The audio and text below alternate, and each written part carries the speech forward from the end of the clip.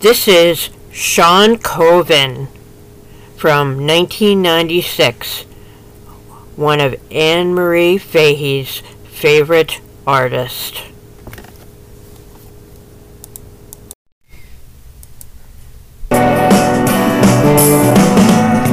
Sonny came home to her favorite room.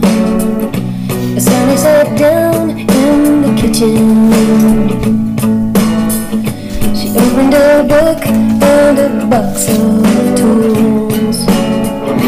Sonny came home with permission. She says, days go by, I'm hypnotized. I'm rocking on a wire. I would close my eyes and fly out of my mind into the fire. Warning: Delaware Crime contains graphic material that might not be suitable for children under 18. Parental guidance as well as listener guidance is suggested and recommended. Delaware Crime is not licensed in psychology or psychiatry, and opinions are only based on facts of the case. Opinions are only opinions and not factual information. It's around 4 o'clock, and this is Mr. Thomas Capano. I'd like to demonstrate how I know that I have voicemail messages on my phone, particularly here in my master bedroom. I have a speakerphone. There are also 2 lines in this house. When I want to check, I often, instead of picking the receiver up and listening for the different dial tone that will tell me whether there's a message or not, I usually push the speaker button. For example, I know there is no message now on line 2, and this is what it sounds like. I do know there's a message on line 1, and I'm going to push the line 1 button now, and you can hear the difference in the sound.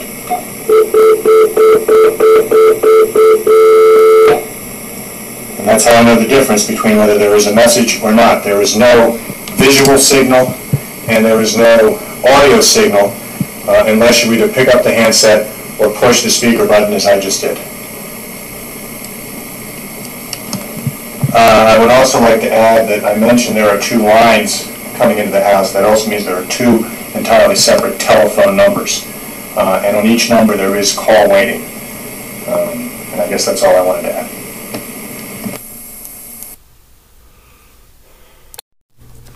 Hello, my faithful listeners, and welcome to Delaware Crime Podcast. Happy July 4th weekend and Monday. It's great to have, some of us have off Monday, and isn't it great to have off on a Monday? I know, I enjoy it. Anyway, but a podcaster still goes to work on Mondays. That's because you do it live, and most people do it at their homes. You know, they have a studio at their homes. So anyway, so happy July 4th weekend and Monday. Like I said, hope you are having a safe and blessed holiday weekend. Okay, I know that I am. Today, we are covering part 2 of our last episode last week, Annie Fahey, the senseless murder of an angel. This week we will be talking about when Annie was missing, and twisted secrets of Thomas Capano's life. There's a lot of them. Wait till you hear. Woohoo! I would encourage you to listen to episode 13, that was last week's episode, part 1, first, before listening to episode 14 and part 2. This way you will be pretty informed about this case. So, I would go back and listen, and then listen to this one next. But you don't have to do that. You can just listen to this one. Whatever, I do, repeat some things that happened that I had in my podcast last week. So let's begin. Okay, I felt like it was really important in the beginning of this podcast to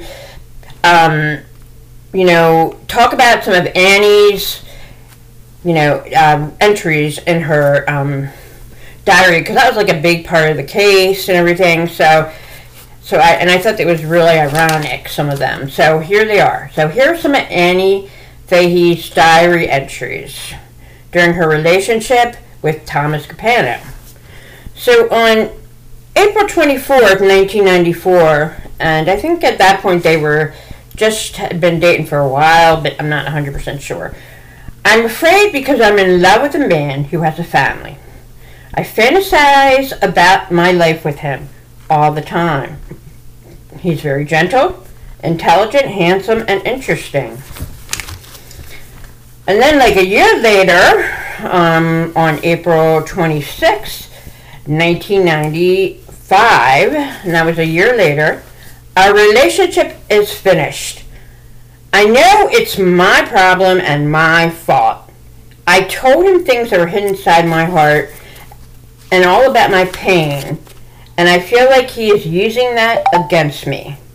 And I do feel like, we will cover that. I do feel like he did do that, Thomas, to Anne-Marie, and to other women in his life. So, okay, so then on April 7th, 1996, and at this point, I want to make it clear that her relationship with Tom, she wasn't being physical or any and nothing was going on. They weren't, it said in the news they were still having, being romantically together. No, that was completely done, and she was with Michael. So I just want to say that. So on April 7th, 1996, almost a year later and 3 months before her murder, Annie wrote, I have finally brought closure to Tom Capano. What a controlling, manipulative, insecure, jealous maniac. For the whole year I've allowed Tom to take control of every decision of my life. Really sad. Okay, so now we're going to go back to when Annie was first missing. So friends and relatives get Fahey's landlord to open her empty apartment at 1718 Washington Street in Wilmington after Fahey mysteriously fails to keep a dinner date with her boyfriend at her brother's house. Especially when this was not her usual way of behaving. She was always 15 minutes early for everything, and she was always polite enough to call to cancel. And after finding a diary that calls Capano a jealous maniac, police were notified that Annie was missing. So, where was Annie? And why was she writing about Thomas Capano? Annie's family and her friends are scratching their heads in clueless wonderment. They all knew who Tom was, but he was only just considered an acquaintance you might run into and ask for legal advice in the close-knit Wilmington, Delaware. They were unaware that Annie even knew him socially. His name was never mentioned by Annie. Okay, she never talked about him. At this time, after the news broke that Annie was missing on July 9th, 1996, Thomas clearly made a malicious attempt to clear himself of suspicion by calling Robert Fahey, the oldest brother of Annie, and leaving this message. I don't know what to say. I really do want to talk to you. If you could consider that, please call me. I have some things I want to tell you. I care for Anne-Marie a great deal. Robert, and I know I'm babbling because I'm out of my mind. I'm sorry, out of my freaking mind, okay, with everything. I have told the police I will talk to them as many times as they want, but I'm not going to talk about ancient history. Anne-Marie has a right to privacy, and I have a right to privacy, and I'm not going to tell them the details of things we did a year ago or 8 months ago, or all this incredible personal stuff that they want to know from me, okay? I mean, do you and Kathleen want to read stuff in the newspaper? I want to come see you all at the apartment, but I know that Kathleen would just frankly gouge my eyes out. I'll stop. Please call me, Robert. So that's what he put, and he already knew that he killed Anne Marie. So that takes a lot of you know what. So anyway, so Tom also made another attempt to clear suspicion of himself, making a public statement to the press saying, "The disappearance of Anne Marie Fahey remains as much of a mystery to me as it does to her family and friends. I can only say I share the gut-wrenching emotions of Anne Marie's family and will pray for her safe return." So there you go. That's what he made. I mean, I know. That takes a lot to knowing that you killed somebody and saying those things. That's like a sociopath. So, yellow ribbons tied around the pillars on the front porch of Anne Marie Fahey's Washington Street apartment in July of 1996. Hopes of Annie's 4 brothers and 1 sister, as well as many friends, that they might never see the youngest sibling and their friend alive again. Her purse, checkbook, wallet, and the clothes she wore that evening were found in her apartment, and only her keys were missing. Her car was still parked outside where she always parked. On July 4th, Governor Carper, Annie's boss and a father figure, joined several hundred of Fahey's friends and family members and many volunteers in search of the park across the street from her residence. President Clinton offered the services of the FBI to locate the missing woman, but as we already knew, nothing was ever found.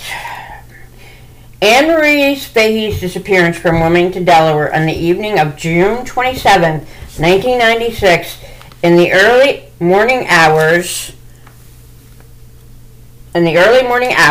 of June 28, 1996, did more than eventually destroy Thomas Capano's reputation, career, and take away his freedom. It crushed the innocence of the city of Wilmington, Delaware itself, and the whole state for that matter. And I do remember that. I wasn't living here at the time, but I just remember when I would come back to visit, seeing it in the paper and thinking, oh geez, how could this happen? I had met Annie before, and I was just like, it just was a very, like a little cloud came over Delaware, and it really was a big deal. It was, and it was, here this beautiful woman who worked for the governor was missing. It just was unbelievable. So you felt nothing but sympathy for the Fahey family, and you just, that they would find their sister soon. So Capano had been a mover and a shaker in Wilmington, one of the people to be admired in all of and envied. His relationship with Anne Marie and his decision to murder her would cast a long and ugly light on him and the circles in which he moved. It says a lot about Capano that he thought he could take Anne Marie out for dinner on the night of Thursday, June 27, 1996, kill her at some point after, assume that no one would recognize she was missing until at least Monday, as she had that Friday, June 28th, off from work, and that his account of events that evening would be taken and accepted with dissent. This arrogance that Tom Capano had would carry over to his trial, where it would be out in full force as he took the stand and testified. Okay.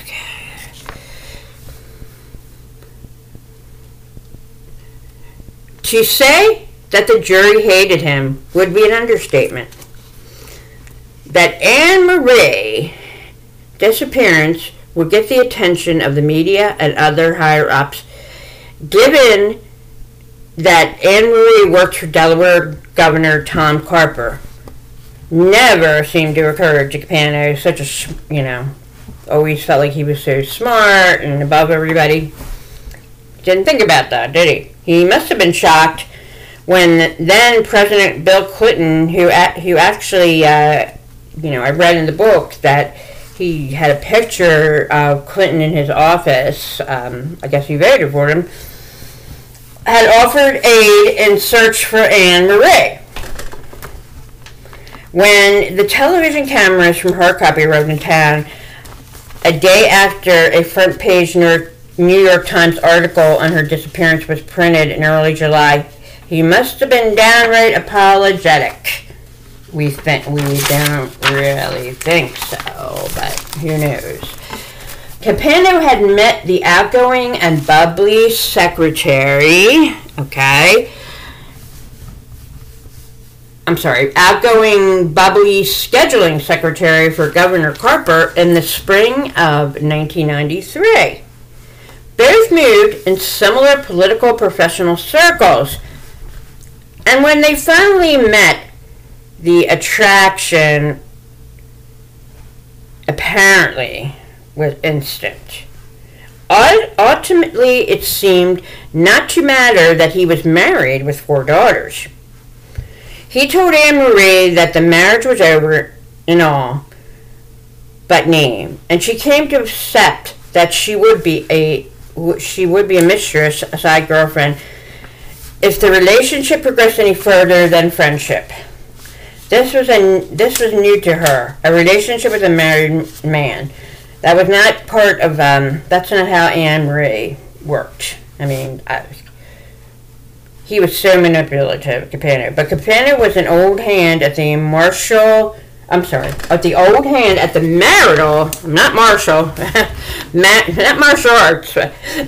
infidelity game. He had cheated on his wife multiple times. At the time he met Anne Marie, he had a 15-year affair going on with Deborah McIntyre, the ex-wife of his former legal partner. So it was actually, he was having an affair with one of his, and I think I said this last week, he was having an affair with one of his associates' wives. They were still married at the time when they started the affair. And, she eventually divorced right after that, but, that's pretty, somebody you work with, you have an affair with their wife. That was, Okay, so anyway, McIntyre was also a friend of his wife's.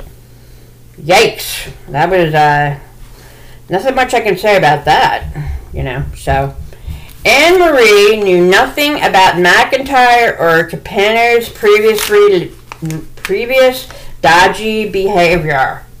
So Anne Marie had no idea that he was having this 15-year relationship, with a woman, and Debbie had no clue. She didn't even know Anne Marie existed. So he was really good at hiding all that. She fell in love. Looking at pictures of Tom Capano, it's hard to understand. But reports say that he was charming, intelligent, and self-assured. I bet. The confidence would have been attractive to someone like Anne Marie, whose outgoing nature was a front for the self-esteem issues that crippled her to the point of anorexia and bulimia. Capano's financial freedom and his generosity would have been extremely attractive to women who had come from a working class household who struggled financially their entire lives. And we talked about her life last week, how her mom died when she was 9 and her dad had alcohol problems. And so anyway, that's why you have to listen to the last episode. For nearly 2 years, it seemed that Anne Marie Fahey conducted an on and off affair with Tom Capano. She would vacation with him in Virginia, making a list of their differences during the car ride. The list would be read with great sadness in the future. The similarities were slight. Both came from large families and both appeared to be equally fascinated with Tom Capano, meaning he wrote a lot of things about himself, about how great he was. That was Tom for you. Okay. Tom went, and of course we knew that Anne-Marie had a bad self-image of herself, and Tom didn't make it any better. How he did some, like, an emotional, thing on her, whatever you want to call it. When Anne-Marie needed to repair her car windshield, it was Capano who gave her the money. He treated her to fancy dinners, new clothing, and handbags, and even gave one of her friends a pro bono legal advice on a new business. How sweet. At one point, she fantasized about Capano leaving his wife and marrying her. It would never happen. Of course, Capano was a serial adulterer, which we all know that. McIntyre, his longtime mistress, also expected that he would leave his wife for her. He had he had him wrapped around their fingers. He was so manipulative. Anne-Marie was a lovely young woman, a challenge, and someone who he could control. So at that point he could control her. I think the control was the greatest attraction for him. He had Anne-Marie, who was, had her share of issues, and and then there was Debbie, who also, 15 years of him knocking her and everything. I can't even imagine spending 15 years with him. So Anne-Marie and so Anne-Marie tried to break off from Capano, but he knew too much about her. He knew her fears of her guilt over being involved in an affair, which I said last week. It was not normal for Anne-Marie to ever be, you would be, she'd be the last person, you would think, from what I read, that would get into an affair with a married man. That was just not with her. But Tom, he was so, he promised her all these things and bought her all these gifts, and I'll be honest with you, she didn't really, maybe the windshield thing, but she didn't, he said, "Oh, let me pay for your windshield," or she would, said, "Oh, let me get you this purse." She never asked him to buy her things, and a lot of the things she turned down because she didn't want handouts. She was not good with handouts. So, and you'll hear that in my first episode. So so he knew of her fear. So Capano knew too much about Anne, and he knew of her fears, of her guilt, over being involved in the affair. He also knew of her eating disorders and that she saw a therapist and took Prozac. And back then that was all that was around, Prozac. Now so many people take Zoloft and for anxiety and all that kind of stuff. So it's that was a big back then. But so all of the things that made Anne-Marie self-conscious, he did not hesitate to use any of them against her. So it got to the point where when she was trying to break off with him, he would call her many, many times during the day, send her lots of flowers, and excessive emails, all in an attempt to wear her down and regain the upper hand. So he's like a stalker. That's how a stalker behaves. He would demand that she return everything he had gifted for her. So that's right there. That's a red flag. She thought that even if their romantic relationship ended, they could remain friends. That never happens. But she was kidding herself. She was such a big-hearted human being. She told a few people that she was afraid of Capano and his controlling nature, and that she worried he would hurt her.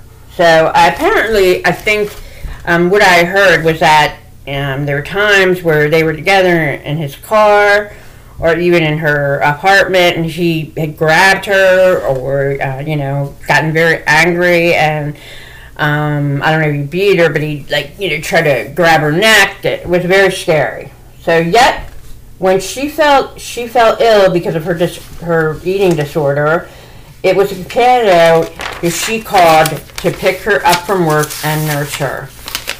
She wanted to be rescued, but Capana wasn't anything, and was not anything like a knight in shining armor. That was an opportunity for him to, to keep manipulating her.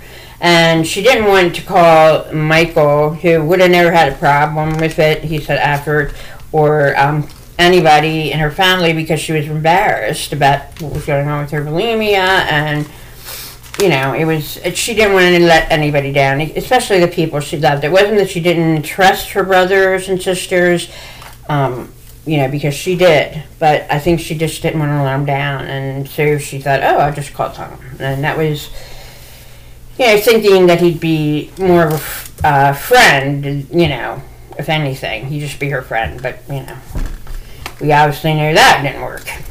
So, at Christmas of 1995, Tom had gifted her with an airline ticket to Spain.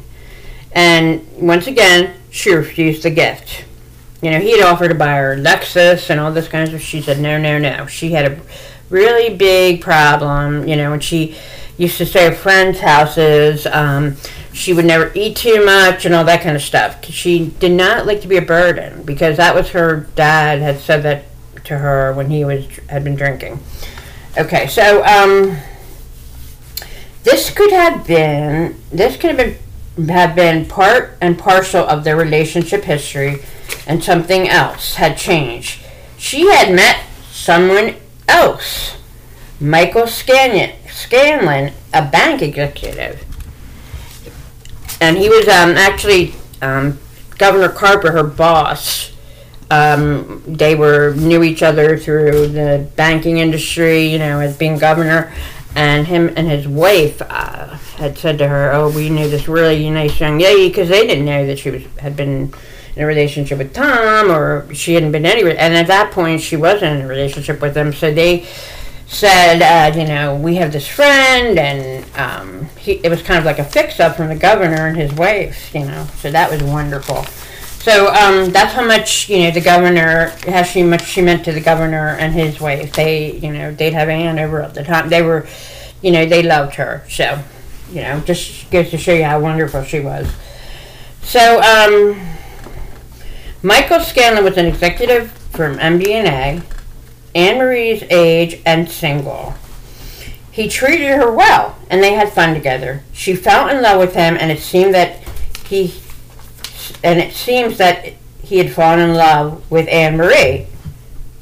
Okay, so they were, they had been dating for quite a while when she was killed, I would say, almost maybe 8 months or a year. And he was just he blended in so well with her family. She blended in well with his family and everything. So, so they were going towards,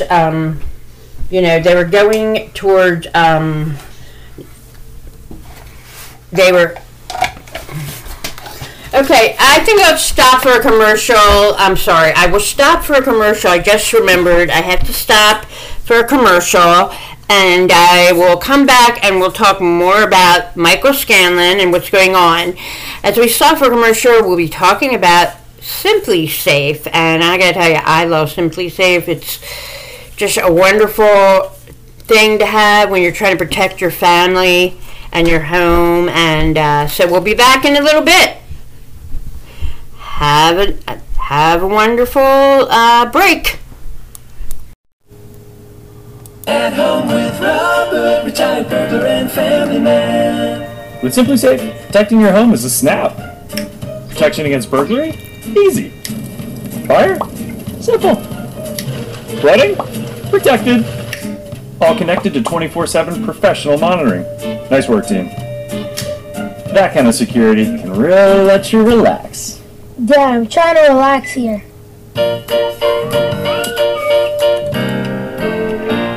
At home with Rob. I use Simply Safe myself at my house, and it is amazing, I want to say.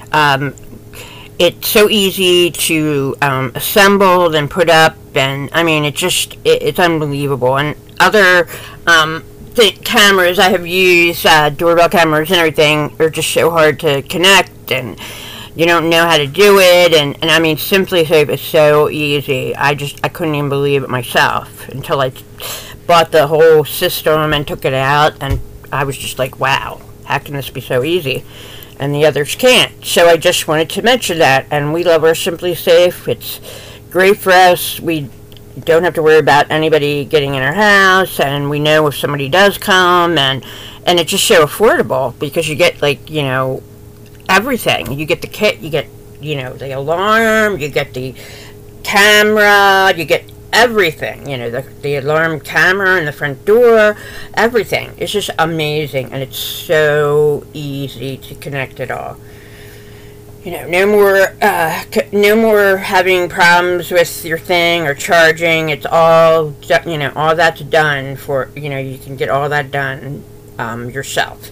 So I recommend Simply Safe. I know we love it, and it's like the best thing ever, and keeps your family safe.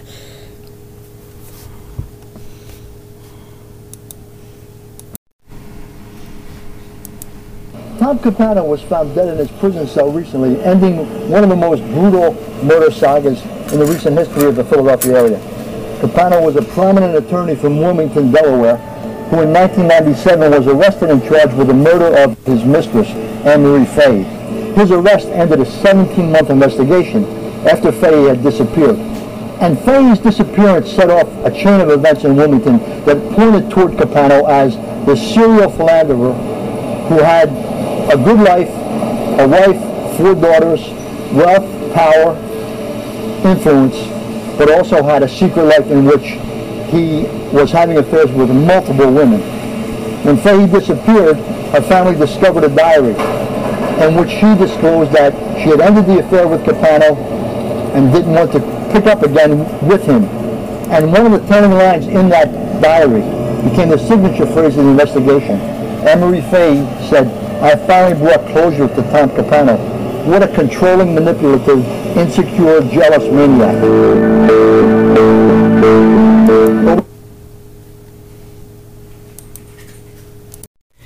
Hello, we are back, and I want to apologize for the quick ending. My 7-year-old son came in here, wanted something. It was really cute. He's like, "I don't want to bother you, Mommy." So this was like a family show, or Mom, you know. So that was, I just wanted to mention that. We are back with Michael Scanlon, and by the way, I wanted to comment about Simply Safe. You know, I have to tell you, I said on my ad, it's just unbelievable how easy it is. You don't have to like have somebody come in and set it up, and you know, it's just wonderful. And even the membership is like so cheap, so I would recommend it to anybody. I just got it. I had a different system, and then I just got this about 5 months ago, Simply Safe, and it's just absolutely amazing. And you know, I only do ads of you know, things that I, you know, endorse and that I think are good. So Simply Safe is amazing.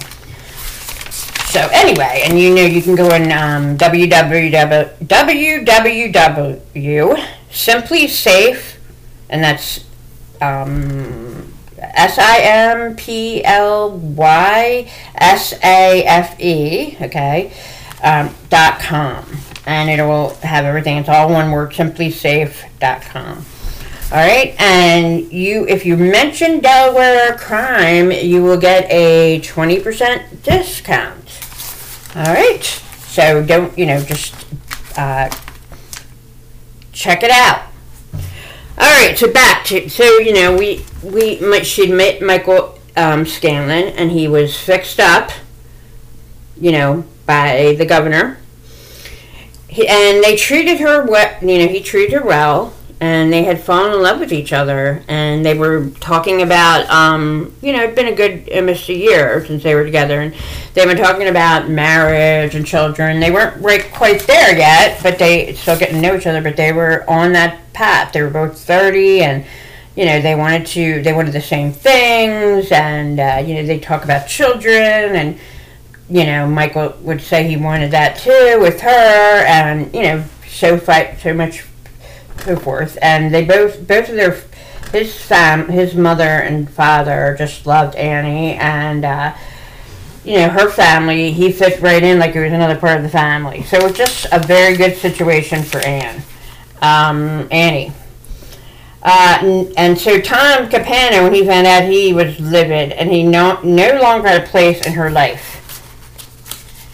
I think myself, this is why he killed her. He couldn't control her any longer, and he was really big on trying to control people. And he wasn't ready to let her go. And he had like a big fascination with control. I mean, I think at one time when they were dating, and he broke up with her to try to, I think it was like a game playing thing, and she was like sick, depressed, and he liked to have that control. And then he would call her up and say, I'll give it another chance, blah, blah, blah. So, he just loved playing these mind games. It would take him 7 months following Christmas, but he was kind of quiet at Christmas. I'm sorry. He was kind of quiet. It was unknown why she hadn't written the diary expert above. Did Anne-Marie resume contact with Capano? Or why didn't she simply walk away? Well, I think, that's what they said in the news, but I think she was. I think she was, trying to get away from him, and she had this humongous heart, and I think that she, would say, well, let's be friends, and there was no physical things going on anymore. So I think she just, in his mind, she still, wanted him. She still, he thought that Annie still wanted him. So that was, I don't think it. And, she didn't tell anybody, the governor or Michael, that he was harassing her and stalking her, because she was embarrassed. It was embarrassing. It's embarrassing for anybody. And I think that she was afraid it would, make her career, make her look bad and affect her career and embarrass her family. And so, so that was, pretty bad. And at that point, his wife and him had separated, and he was like, living in a house he rented, and, he just, had his own little house, so he thought, that he would, get Anne-Marie to come live with him, and they would get married. I don't know what he thought, because, he had Debbie in the woods, so I'm not really sure. But Anne-Marie lived in fear that Capano would tell Michael Scanlon everything, and it would destroy her relationship with him. So he held that over her head. He said several times to her, he would call her, and he goes, why are you with that jerk? And he's a nerd, and blah, blah, blah. I heard the phone calls. And he also, he would say, what are you doing with him? Blah, blah, blah. He just didn't want them, to be together. So he would threaten this, that she would just, that he would say something. So I think, like, the night that she was supposed to, she went out to dinner with him, the night she was murdered, she had every intention of just ending things. She told people, I want to end things, and if he can't be my friend, it'll just be over. I just won't be able to see him anymore. So she had, like, been done, because she was very happy with Michael, and, they were going places, doing things. They had gone to all kinds of events in Wilmington, and they were well known. People knew they were a couple. They were talking about getting married. But so he would not get it. He just did not like to. I don't even think he really wanted to. In my mind, from what I read, I don't think he really wanted to be with her, like, in a serious relationship. He just wanted to have control and hold her. That's just my opinion. I'm not a psychologist. Like I said in the beginning, I'm not a psychologist. Okay, so witness. So he had invited her to go to dinner, and, I think at one point, but she didn't see this because she'd have been already left work. He said something about getting her calamari and making her smile or something like that. But she just wasn't interested in that. So the witnesses remember later that the couple having dinner at the Panorama restaurant, that's in Philadelphia, PA, did not appear to be happy. So they weren't, things seemed to be tense, which we already know that.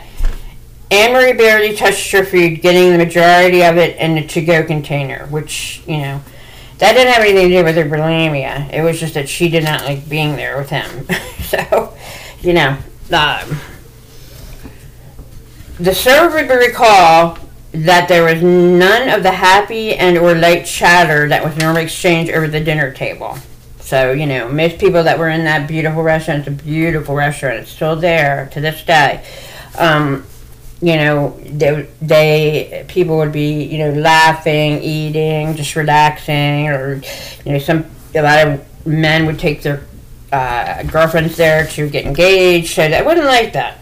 Companion would later tell authorities that he took Anne-Marie home after dinner, dropping her at her apartment around 10 p.m., and that was the last he saw of her, which we know that's not true.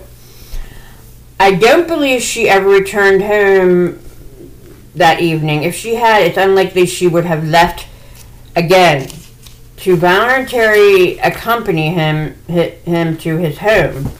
Not only that, but obsessively neat in order to Anne-Marie would have never left her dress slung over a chair or food items on her kitchen counter to spoil. And in my first episode, part 1, they called Anne-Marie Anal Annie because she was so neat. When she... it was all her, for what she had gone through. She was very obsessive, compulsive about neatness, which wasn't a, bad thing. I mean, she wasn't, freaking out about it, but she was very, very organized, she would not, she'd fold her laundry, dirty laundry, before she watched it. She was she'd have her pennies all in a row, facing the same way. She just was very neat and orderly. I think the police were trying to get DNA from her, and they went in her apartment to see if she had, any hair out of her hairbrush, and there was no hair. She'd always kept her brushes clean. She never had any hair on her brushes, so they ended up having to get dental records, but, she was just very... So wouldn't be like her to have her dress slung over in a chair. She would never have done that. That would have driven her crazy. Even Michael Scanlon said that when he would pick her up, she'd come out with a trash bag to clothes trash bag to throw away her trash. She was just so orderly and neat. I wish I had that problem. She was just I think, and there were items on the kitchen counter that spoiled. That would not be her at all. So, the detectives think that Capano drove her to his own home against her wishes and perhaps cajoled her into staying at least briefly. It was Thursday evening, and apparently they both enjoyed watching L.A. Law together. Then a popular show on air, which, that's something, I used to watch that show, and it's definitely, I love watching all those lawyer shows. Anne-Marie might, knowing Anne-Marie, how sweet she was, he might have said, hey, let's just, he might have been, said to her, let's just go watch it as friends. He might have said to her, okay, we can be friends, let's watch L.A. Law. So she, just thought, well, we're just doing it as friends, we're just, go over there, I'll watch it with him. And, she just wanted maybe to maintain some peace, Maybe if they were friends and, she spent a little time with him, that he would just stop all this stalking and, harassment. She may have demanded to be taken home. It's unknown. What is fairly certain, though, according to detectives, that at some point Capano came up behind her as she sat on the sofa and shot her in the head just above her left ear. So, and that's from accounts that Tom gave, and we'll get more into that. Thankfully, she probably never knew. We can hope that she probably, he just came up behind her and shot her, and she probably, didn't even know what was hitting her. So, so that was just cold-blooded over relationship with a woman, and he was already, and at that point he had another woman in his life too. You got another young woman. It was she was a paralegal or something, and in his office, and he was like carrying off. It could have been more. Who knows? So then he put her body in a large igloo ice cooler he had purchased a few days earlier, the kind of cooler that a deep sea fisherman would use for their catch. She was tall, around 5'10". So he said that Tom stated in the trial that he didn't have to break her legs or something like that, but he would be if there was a juror that got a woman juror that was the same height and as Anne-Marie were close to it, and she couldn't fit in there. I think she was even like an inch or two shorter than Anne-Marie, and she couldn't get her whole body in there. So that you just have to think about it, okay? He changed the cooler, so I'm sure her bones were broken, I can tell you right now. He changed the cooler and left it in the garage. It was then returned, and then he returned, then they think that Capano returned to Anne-Marie's apartment to set the stage. He placed the dress she'd been wearing on the bedroom chair. I honestly, the police said that she went back to his house and he had some comfortable clothing from his daughters that the daughter had that she'd put in. I don't think that happened. I think that she was wearing a different dress, and he, had bought her that dress and she didn't want it, and he, put it out there because it didn't have any blood on it, but I don't think it was something she was wearing or she changed her clothes. I thought that was kind of far-fetched. I think she, he came, picked her up, said, oh, put this dress on. She said, I don't want to, whatever, So he placed the dress she had been wearing on a chair in her bedroom along with her shoes. He bought her. And also I think he bought her a pantsuit she admired from Talbot's. The unopened box would be found in her bedroom several days later. The tissue paper still wrapped around the garment, with the seal unbroken. I think Anne-Marie had refused the gift that evening. Something else that would have angered him. He put her handbag with her wallet inside on the kitchen counter next to the takeout container from dinner. He also left a grocery bag of fruit on the counter, something I'd purchased for her earlier. Her air conditioning unit, then he turned her air conditioning unit on, and then left, locking the front door behind him with her key. The next day, he would talk to his younger brother, Gerald, the one whom he helped repeatedly in the past when he got in trouble. See, he always held things over people's heads, even his family members. In the past, when he got in trouble, the one with the boat, Jerry had a boat, his brother Jerry, into helping dispose of Anne-Marie Fahey's body. And I can tell you right now, this is not something Jerry wanted to do. He had his problems, but he did not want to be responsible for dumping a dead person's body. But Tom was, he used his manipulation and tactics to, get him to do that. So then, Jerry had a boat, and he went to Jerry's house in the morning and said, I want you to take, he told Jerry that it was, somebody that was trying to, blackmail him for money. So that's, we knew that wasn't true. And Jerry did not know that it was Anne-Marie at all. So he threw her into the Atlantic Ocean and a watery grave in which she would be never recovered, because they, what was it, Stone Harbor, New Jersey, or something like that, and there's, I think it was like an area where there's sharks, and so I don't think she, that was not going to happen. So she was never recovered, her body. Poor family.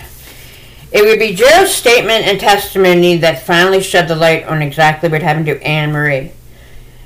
Capano also discarded his sofa, which I think, he called his brother Louis because he was really kind of like the primary person in charge of the Capano and Sons, his dad's business. He had built up, and I think he said, could you, I have something in there, could you empty the, trash, I put something in your trash at Capano and Sons. So he manipulated a lot of people. Capano would also discard the sofa and the rug underneath it, because of the blood stains. He would clean up his living room, but not quite to perfection. A small drop of blood would later be found on the baseboard and be determined to be Anne Marie's, which we knew that.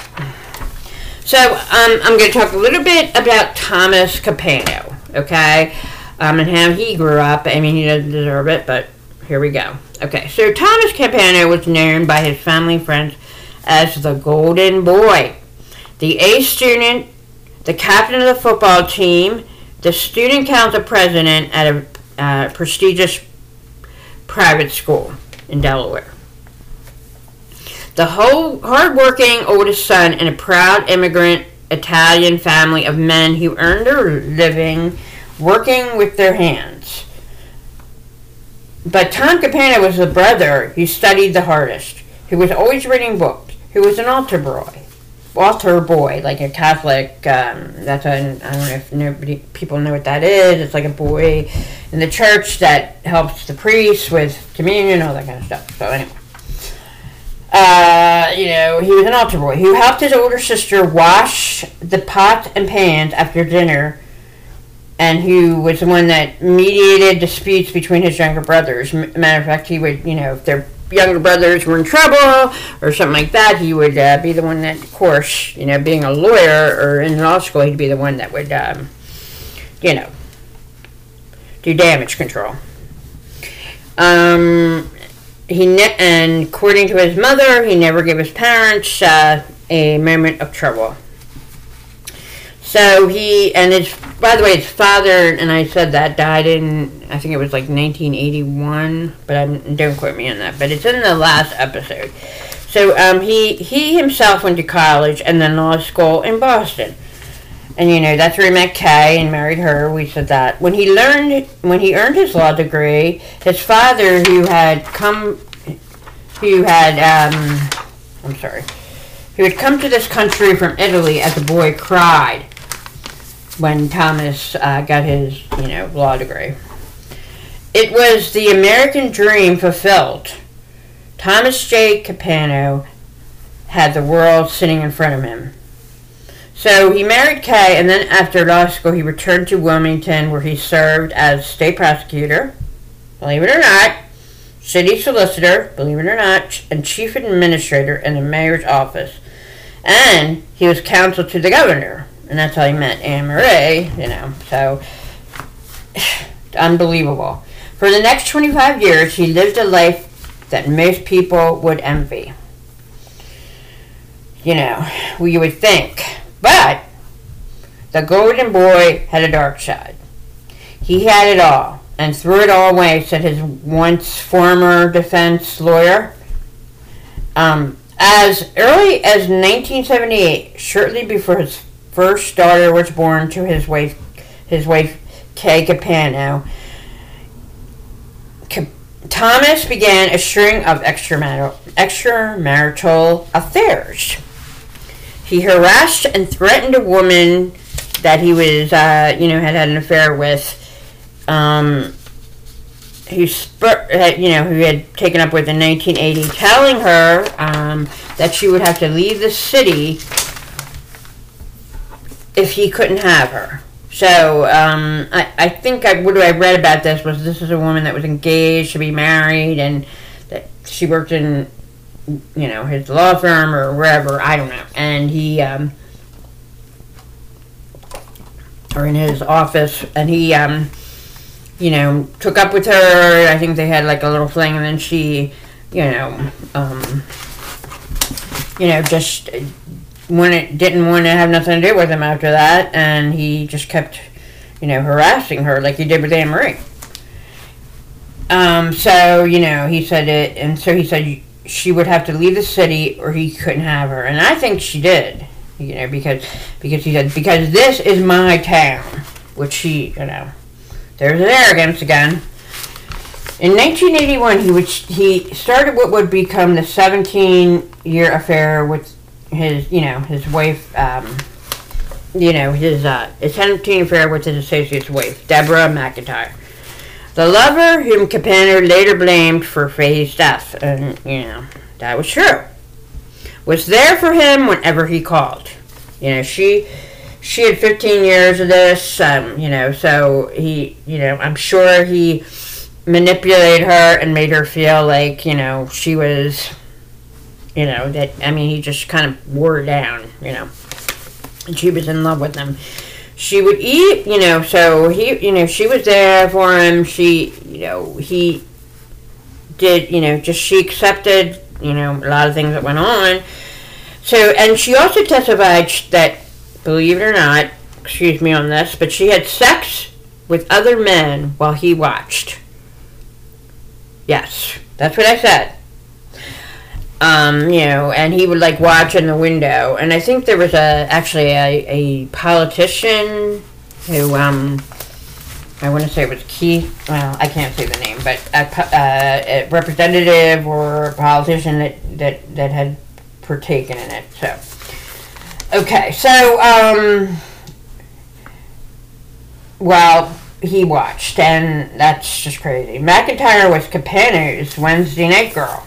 So he that was their night together. The woman who shared takeout dinner, stayed home with, and watched videos with him. So that's, that was the extent of it.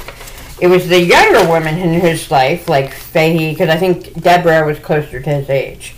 It was the younger woman in his life, Fahey, and a legal secretary named Susan, who got to accompany him to the dinners at fancy restaurants in Philadelphia. So, this is, so ever discreet, Capano said he was. Capano told the jury that, during his murder trial, that though he cheated on his wife, he would never embarrass her by swirling his lovers around Wilmington where they might be seen and become the topic of small-town hurtful gossip. How considerate of him, huh? That's nice of him. And by the way, his wife Kay had no idea that he was so good at hiding stuff. Even she had no idea. They had 4 daughters. She worked. She was a busy woman. She had no idea that was going on. And she was so good at hiding it. She was disgusted when she heard. And it's sad. That's sad. But isn't that nice of him? He was considerate about his extramarital affairs. Convicted of murder, Capano, 49, sat stoically in a third floor courtroom as the jury had found him guilty of the 1996 slaying of his former lover Anne Marie Fahey. Later, the authorities would connect a new rug purchase to the day after Anne Marie was last seen, as well as an ice chest that would be recovered. And that's an interesting story. So, when him and Jerry had gone out for their little, his brother went out to, for the little dump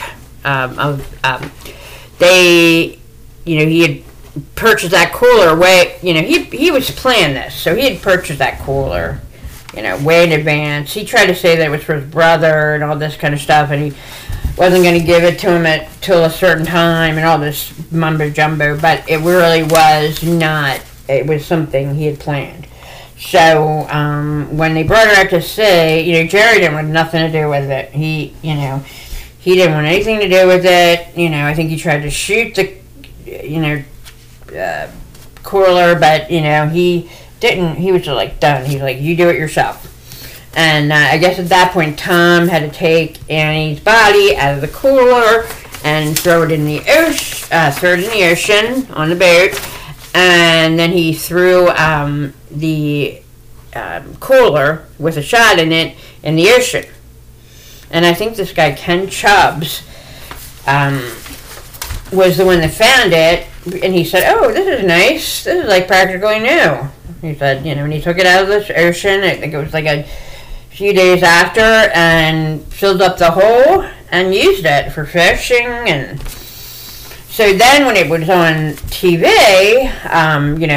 that they were looking for this, that he had, been arrested, Capano, and, said he stuffed his brother said he stuffed her body in a cooler. Then Chubbs knew, like he said, wait a minute.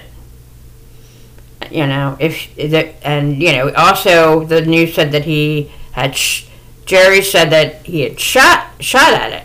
So right away, Chubbs called the police, and so they had the cooler, and they actually had it in court with them. So I really believe that was Anne Marie from the grave that, saying, or not from the grave, but from heaven. I'm sorry, I didn't mean to say the grave, but from heaven, saying, trying to get Tom convicted. So I think that was her. That was her way of, making sure he was put in jail.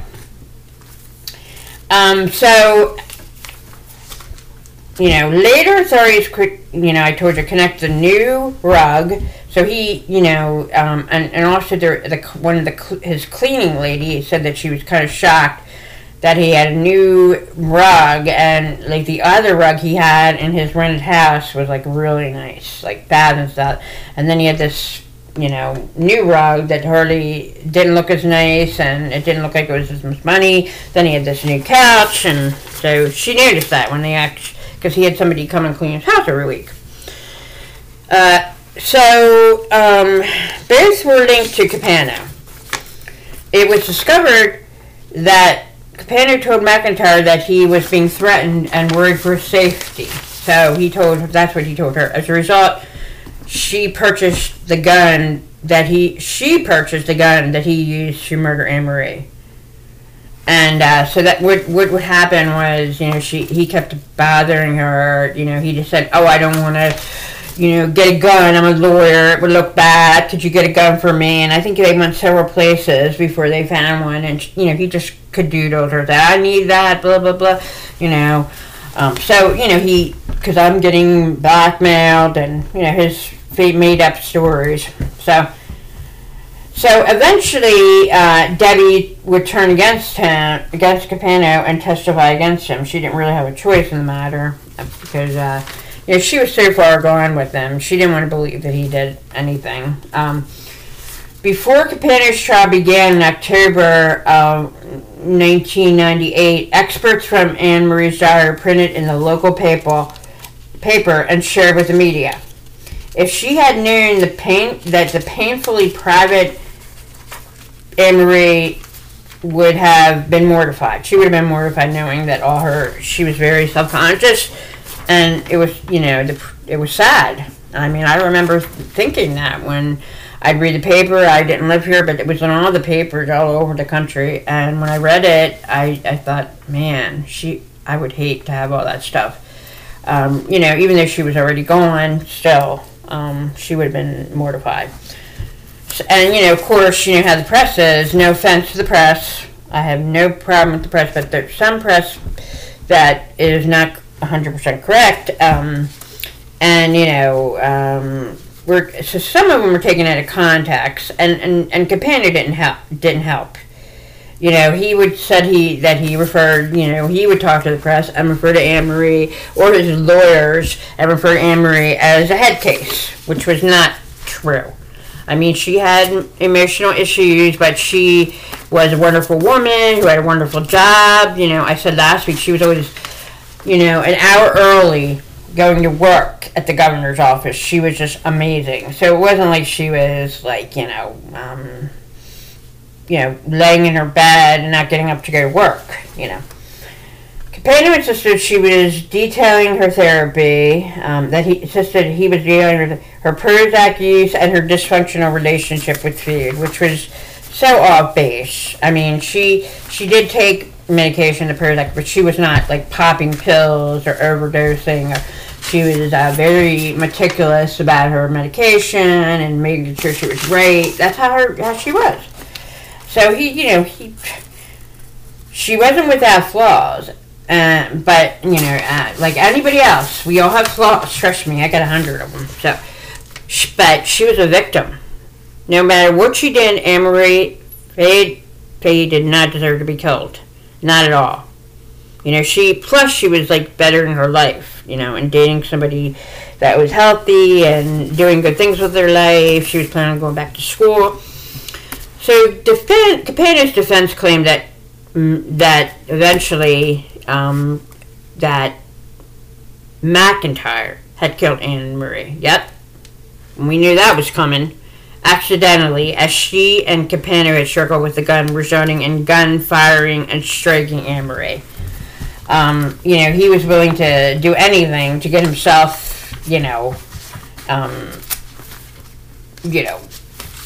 out of blame or, out of any consequences, I guess you could say. So, and they say it's because she was cooperating with the prosecutors, which she was pretty much, didn't have much of a choice in the matter. But then she found out that he was not who she thought he was. So, when Campana learned McIntyre was cooperating with the prosecutors, he was so livid that he asked a fellow prisoner to arrange a break-in in her house while she was on vacation. So that, can you imagine? He wrote out specific instructions: where to park, how to disarm the alarm, which pieces of art to slash, and most importantly, he underlined twice: shatter the big mirror by her bed, the one we used to watch ourselves having sex in. Okay? So that was, you just don't, there's no words. She was on vacation, and she had children too, and I don't think they were there, but can you imagine if they came home to get some clothes, if they were maybe at their dad's or whatever, and there's somebody in there robbing the place or breaking in and destroying, he just didn't care about anybody except himself. Okay, during another tryst he had going on with another different younger girlfriend, he was conducting a relationship while he was in prison through letters, phone calls, and visits. Tom said, this girl said that he was having the relationship with, said she saw that he told Tom that she saw Debbie's picture, Debbie McIntyre's picture in the paper, and that she looks like a shrew and a backstabber. So that's just what this girl said to him. And instead of he was supposed to be in love with Debbie and coming to her defense, of course she said, he's in prison. He said, pretty perceptive letter, Tom Campana said to his other girlfriend he wrote while in prison on March 17th, 1998. So when he was in prison, he wrote, I think this was before his trial, that his, that she was perceptive. That she was a backstabbing shrew. This is a woman he loves, and he's saying this to another woman.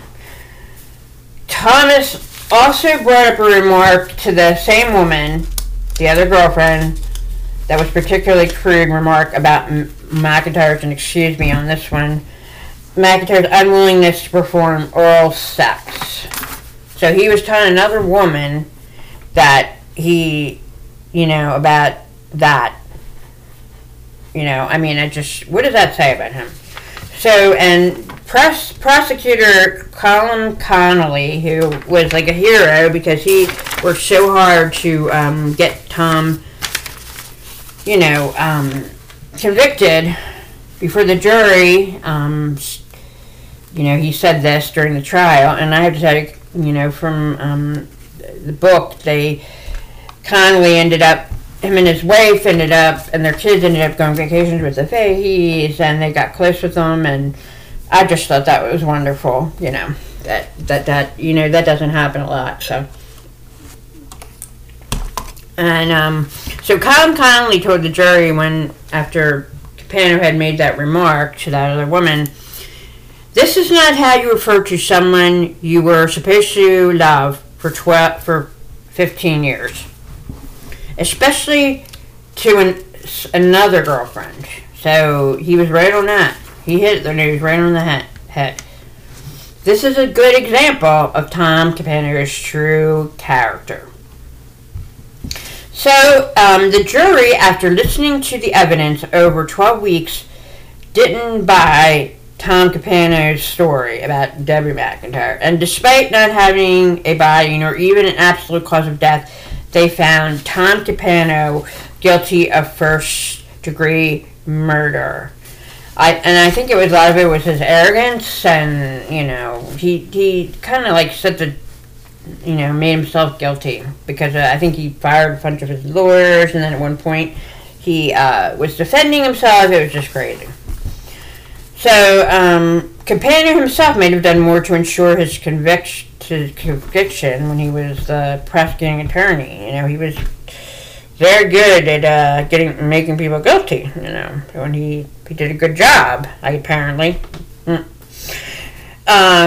it's kind of ironic, isn't it? Then, because of the test, so he would have done more, and then I think a lot of it was the testimony of McIntyre and Jerry, his brother, combined together. And Capano was not a sympathetic witness. He didn't have an ounce of sympathy or compassion or anything for the victim, woman that he supposedly killed because he wanted to be with. So that really, brought him to a conviction as well. So in January of 1999, this happened. He was convicted. Capano was sentenced to death by lethal injection. So then an appeal followed a few years later in Supreme Court, and they reaffirmed his conviction. His sentencing was recommended due to the penalty being a non-unanimous jury verdict. The state elected not to go after capital punishment again, giving Capano the gift of life. So they said, okay, we won't kill you, but you're going to have to be your life in prison. You're in prison for life. But that, a lot of people said that Capano got the gift of life, which he took from Annie. I mean, he could still have his family members to visit, and as bad as it was that he was in prison, but Annie didn't have that. He took her life away from those he loved and those that loved her and her family, her friends. Annie, instead, he was sentenced to life in prison. We said that. Eventually, some inmates, Capano did indeed serve a life sentence. So this was in 2011, September 19th, 2011, and he'd been in jail since, I want to say, 98. So how long? That was 12 years.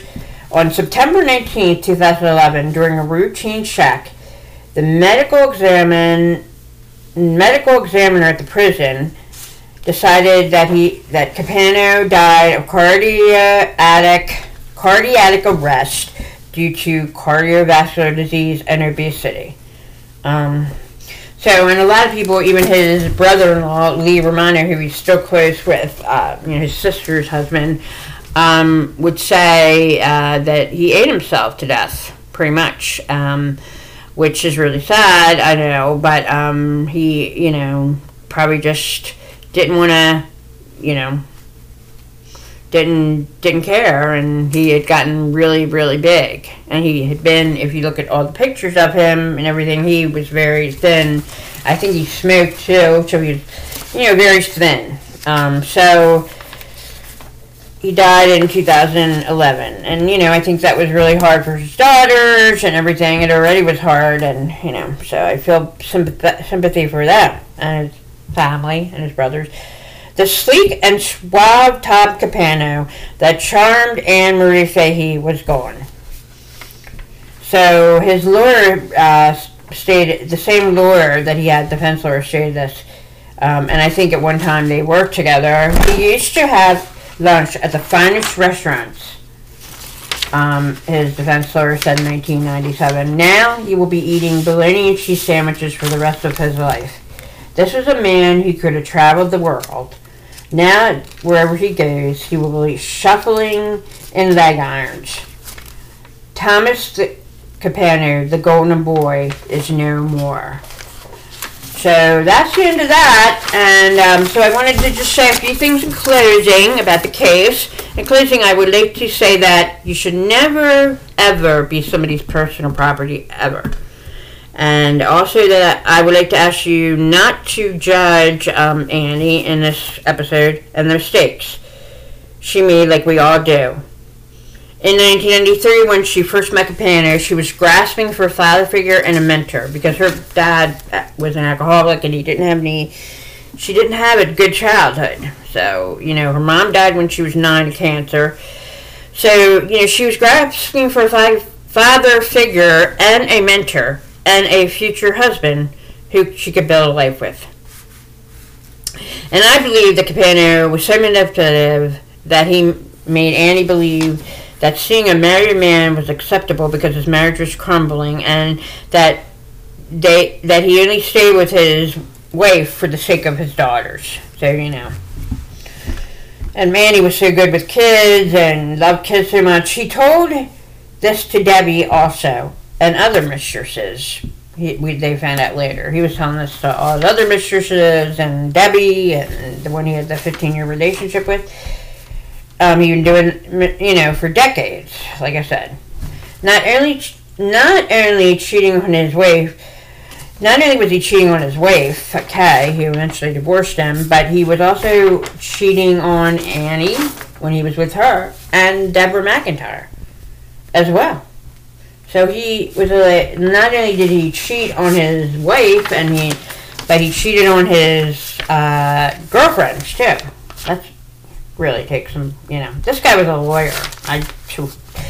Reflecting on what might have been in Annie's life in 2021, I had to reflect on that a little bit because she was so wonderful. I believe Annie and Michael Scanlon would be happily married for 20 years right now. They would be celebrating 3+ children, milestones, birthdays, graduations, and eventually weddings, as well as getting ready to have grandchildren. Annie would be a teacher. She always wanted to be a teacher. She told Michael that she eventually wanted to teach. So I think she would have been a teacher. This way she could have her summers free for her children. So I think she would have got into that. Annie would be the best mother and in perfect tune with Michael.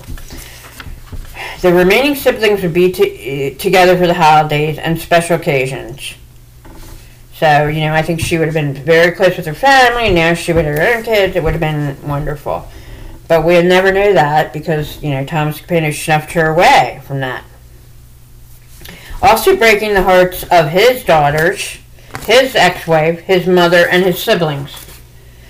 So, I knew that a lot of people had issues with Debbie, but, she went through a lot of hell, and I think it was, excuse my language, and I think it was, because she was manipulated. But she now, I try to look up people, and I think she's remarried now and enjoying her grandchildren. Her kids are grown, and she has grandchildren, and she's remarried, so she's, doing good. And she deserves it. I mean, like I said, I don't feel like she knew what was going on or wanted anybody dead or anything like that. So she and she was scrutinized like everybody else, Police You know, I also want to ask you not to, you know, think badly of any of the families, the Faheys or the Capanos. The Capanos especially are not to blame for Thomas's actions. I mean, they might have, you know, Jerry might have taken the boat out, and Louis might have, you know, but I don't think they knew what was really going on. You know, they were just kind of like, whatever. You know, they didn't know. They thought maybe it was a bad person, you know, that he had in the cooler there. So, you know, so don't blame him. He manipulated them also. They have both families have experienced tragic loss. The Faheys lost 2 more siblings after Annie died. Mark, 48, unexpectedly in 2004, and he left a child behind, and Kevin, 63, due to heart issues in 2017, leaving his wife behind and his nieces, nephews, and his siblings. So, you know, that was and also the Capanos lost their mother, Marguerite, and in addition to Tom's death in 2011, another brother suddenly passed away, Joseph, in 2015, and he was only 63. And he left his wife and his children and grandchildren. He was a very nice man. I think many, you know, they were all scrutinized, made to look bad, but, you know, whatever. I think many of the family members' health declined due to scrutiny and stress. So I will say that. All of them from the Faheys, all along from the Faheys and the Capano families, they all strived on to be wonderful, loving, giving people and amazing parents. I think that experience made them all better people. You know, like Louis, he thrived with the Capano business. You know, and then, you know, Jerry, I think had some issues, but then I think he got remarried and is doing really well. And, you know, so I think it all made them better people. And Tom's ex-wife, Kay, she's still a pediatric nurse, and so that was great. She kept that going. That's all I knew about her. But the daughters are all grown up to be thriving. I mean, they have businesses. They're wonderful girls. They all went to college, and you know, one of them, you know, I think 1 or 2 of them are married with children. So Kay has some grandchildren. And one daughter is a nurse. She became a nurse like her mother. She went in her mother's footsteps. So that was really neat. You know, and they were all close with each other, and they're close with their aunts and uncles as well. You know, so that's nice. You know, Tom's brothers and sisters and whatever. The 3 remaining Fahey siblings have children in college and even grandchildren. That's, you know, Brian, Robert, and Kathleen. So they turned out to be, I see them on Facebook, they're living their lives, and, you know, because they're from Delaware, I live in Delaware. So, you know, they're living their lives, they're happy, their kids are grown, some of them are in college, some of them got, it just, you know, so, and I admire all the families for not letting this nightmare affect them. You know, because Anne-Marie was so loving and caring. This is what she went for everyone, including the Capano family, including the Fahey, and definitely her own family. She wanted everybody to just move on and get on with their life. I haven't heard much about Michael Scanlon. I know that he eventually, you know, I didn't know much about his personal, you know, I've actually seen him on Facebook. I think he does photography now, but also he is like ended up doing, I think he wanted to teach too, so he's like a head of a boys' school in Philadelphia or Pennsylvania or something. So he's doing really well. I don't know his other statuses, if he got married and had kids. I'm not 100% sure. It looks like he might have, but, you know, you just look, Facebook pages, some people don't always put a lot of stuff on there, you know, so. But anyway, I do believe that Annie is up in heaven with her Nan and her mom and her dad, Mark and Kevin, and they're with them, and she's a beautiful angel in heaven watching over everyone, because that's what she did. So, so it's very sad what happened to her, and I can't stress that enough. Domestic violence and emotional abuse should never be tolerated. That should never be tolerated. And I know from experience that it crushes your heart forever. So I've done this before. There's help out there. If you or anyone you know is going through this, please call RAINN. Capital RAINN. And this is the National Domestic and Sexual Abuse Hotline. Okay? And help is available at any time, 24 hours. I can speak with someone right now if you call.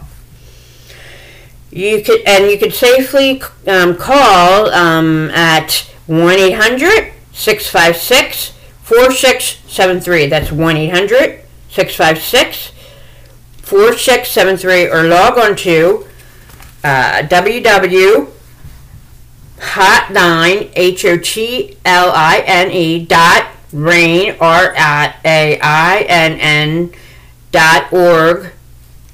You can do it on, that's online. You can log into that. And, you can also just type in RAINN, RAINN. Make sure you use 2 N's. And, if you're in a situation where you don't want, person to know, you can text.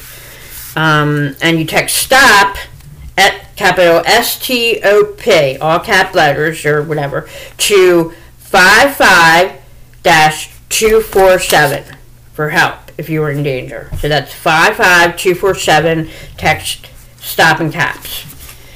I will post this on my Facebook page. Will be listed on episode 14's description, as well as my Facebook page and contact info.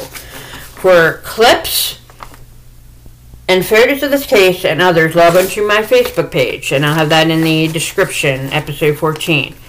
So thank you for listening. It means so much to me. This is the 14th episode, and I really appreciate everybody being patient and, listening. And I know some of the stuff's gory, but I try not to put too much of that in there or put down the victims too much. So I just want to say that that's not something I enjoy doing. And, we all make mistakes. Nobody's perfect. So, but tune in to Delaware Crime next week for a whole new episode, and this next one is going to be very exciting.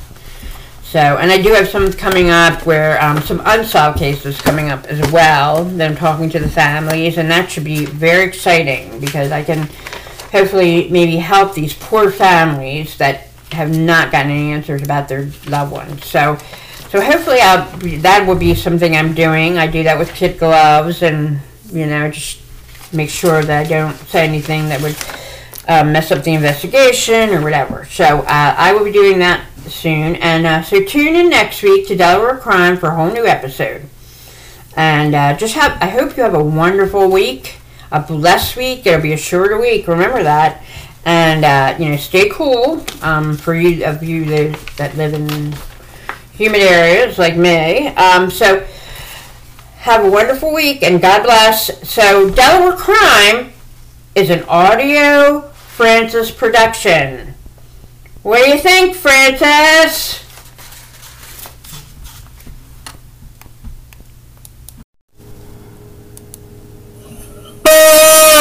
Okay, Mom.